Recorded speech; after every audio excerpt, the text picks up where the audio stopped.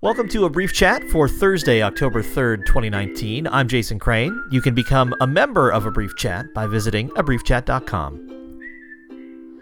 This Sunday morning, I took Owen to work and then went to play a gig.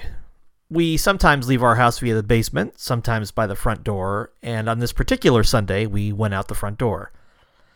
When I got home from my gig, I headed down to the basement to do some production work for this show and my other podcast, The Jazz Session.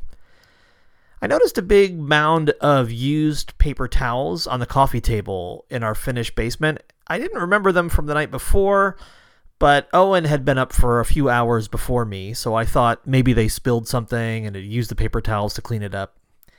In any case, I started work on my production. A few minutes in, the front door on the floor above opened, and someone said, "Hello?" My kids and their friends often drop in unannounced, but I didn't recognize this voice. I responded, and the person started walking downstairs into the basement. I turned and faced a complete stranger.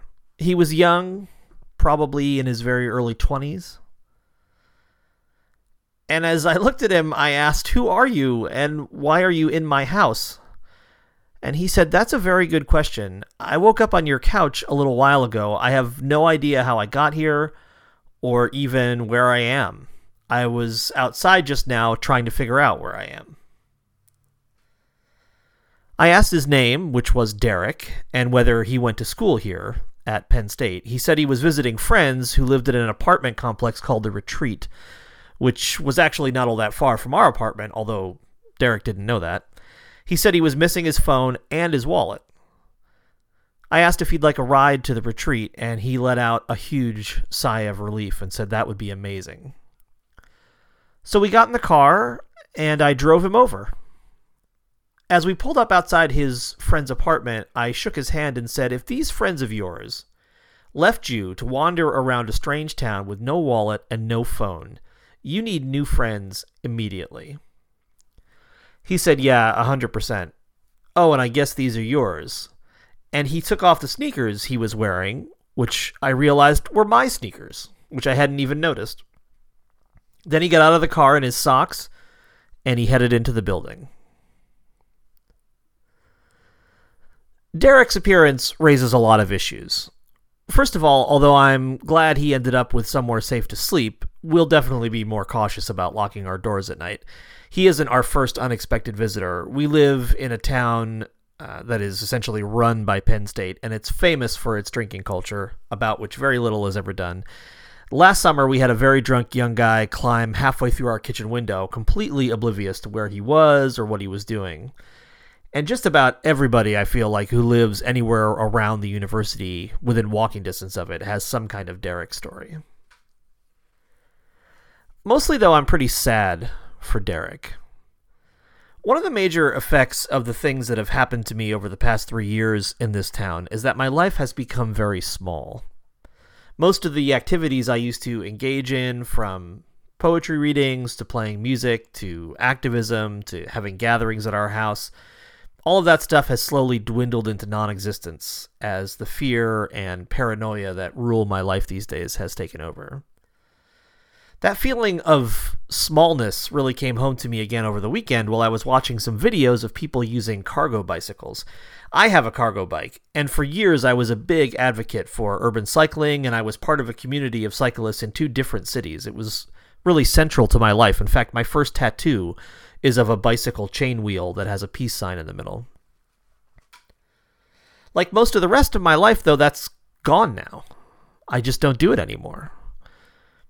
For me, our upcoming move to Massachusetts is a chance to come back into myself as a fully realized human being, not this automaton that I am now. And so I wonder what life is like for Derek, and for the thousands of other 20-somethings who spend every weekend and many weeknights wandering drunkenly around the streets of this town. Now, I don't drink, so I know coming into this that I'm biased against that culture and that it's not all bad. But I can't help thinking that much of it is motivated by a feeling that life is hollow, and that it's better to numb the disappointment and the anxiety with binge drinking than to face up to the chasm between what we want our lives to be, and what they actually are. In a recent episode of this show, Owen and I talked about whether or not most people give thought to what they would do with their lives if they could be who they truly want to be. And I mean truly. Not if they could be the most successful, socially acceptable versions of themselves, but if they could spend their time doing what they most want to do, what they love, what excites them. I don't think most people think about it because it's a really painful thing to consider. I know that for most of my 46 years, I've struggled with the root causes of my unhappiness. And yes, some of it is misfiring synapses and wonky chemicals in my brain, but I'm convinced now that most of it is the chasm, this huge gap between what I know makes me feel happy and content and fulfilled and meaningful versus what I actually do from day to day.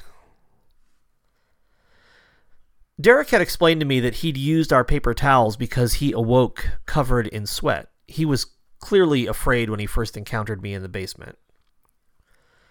I've been thinking a lot about Derek and who and what he found when he entered his so-called friend's apartment. Were there gasps of relief and hugs from his sleepless friends who'd spent the night searching for him? Was he greeted by laughter and calls of, "Dude, you were so wasted"? Was everyone sleeping it off? Did he just enter to silence and the smell of stale beer? I hope this weekend is a wake-up call for Derek. I hope he realizes that he's got just this one shot at life and that whatever time he spends lost and drunk is time he does not get back. Then again, I hope I have the same awakening. My biggest fear is moving to a new place and falling into the same patterns. I think I'm self-aware enough now to prevent that from happening, but I know that we can all wake up on a stranger's couch in our own way, wondering where the time went. That's the show for today. You can listen to past episodes and become a supporting member at abriefchat.com. I love you. A better world is possible.